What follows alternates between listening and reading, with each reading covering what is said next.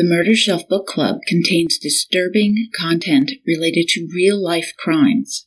Listener discretion is advised.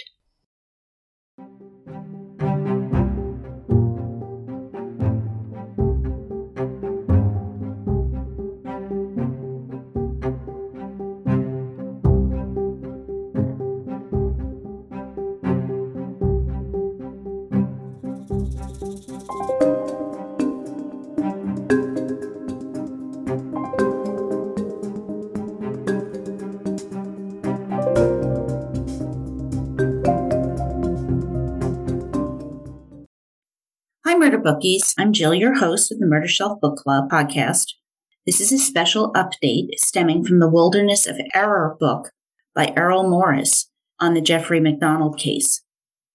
In episode 23, Second Cast, A Wilderness of Family Annihilators, I brought you the Saeed case on the murders of 18-year-old Amina and 17-year-old Sarah Saeed, and did a previous update on May 14th, 2021.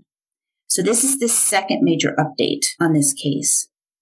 Yasser Saeed, the father of Amina and Sarah Saeed, was charged with capital murder and has finally stood trial in Texas. On August 9th, 2022, just a day or so ago, 12 years after the deaths, Yasser Saeed has been found guilty by a jury of his peers. A little bit about this story. Back in 2007, Father Yasser Saeed was disappointed that his daughters Amina and Sarah were not obedient and were becoming too American, daring to date boys, which was against his culture. The girls were not allowed to go to movies, dances. He was very controlling and abusive. After Yasser Saeed put a gun to Amina's head, threatening to kill her, their mother, Patricia Owens, and her daughters left home, going to Oklahoma to escape him. The sisters' boyfriends also joined them. Patricia and the girls were very scared for their lives, according to the prosecution. However, after speaking with Yasser, he was able to convince Patricia and the girls to return to him, a pattern that was unfortunately well established. On a fateful New Year's Day, 2008, Yasser, a taxi driver, wanted to take the girls out for dinner at Denny's. Patricia Owens told Fox News, quote, "I told him I wanted to go with him. He said, 'No, I just want to talk to the girls and we'll be back in a little bit.' And I didn't think anything of it," end quote.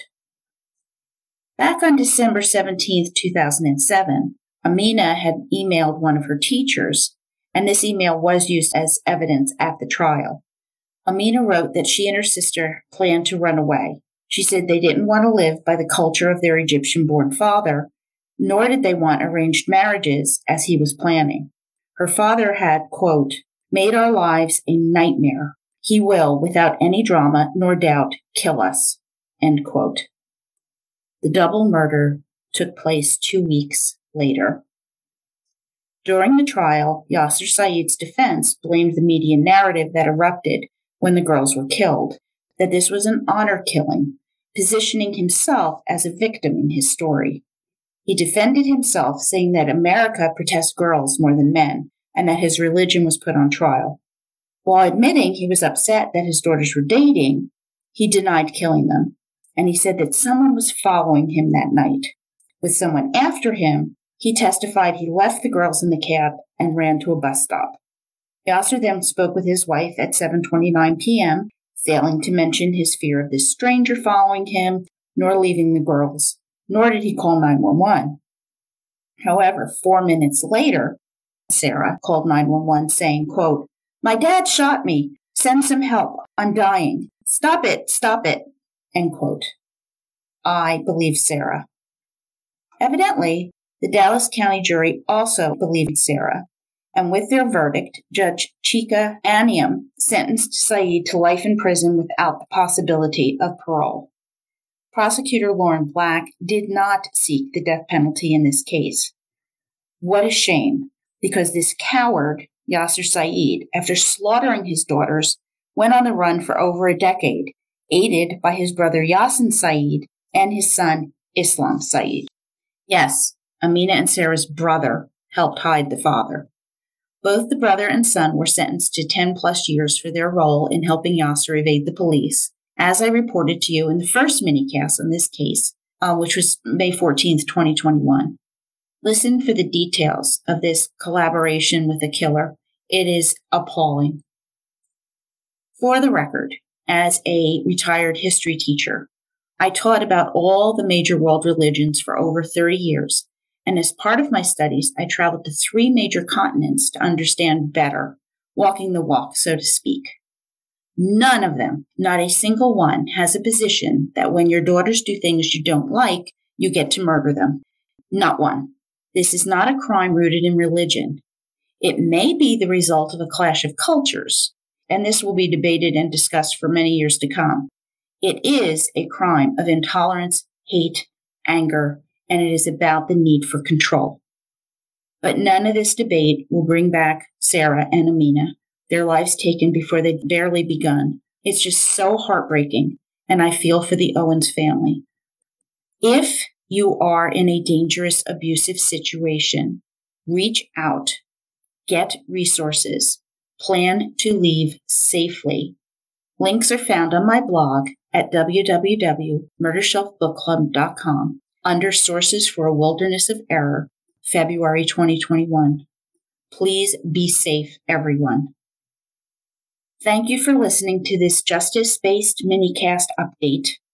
I am currently taking a break. Well, I'm trying to take a break and renew my batteries. So look for new episodes on American Predator by Maureen Callahan on the crimes of serial killer Israel Keyes, including my interview with retired FBI dive team agent Bobby Chacon.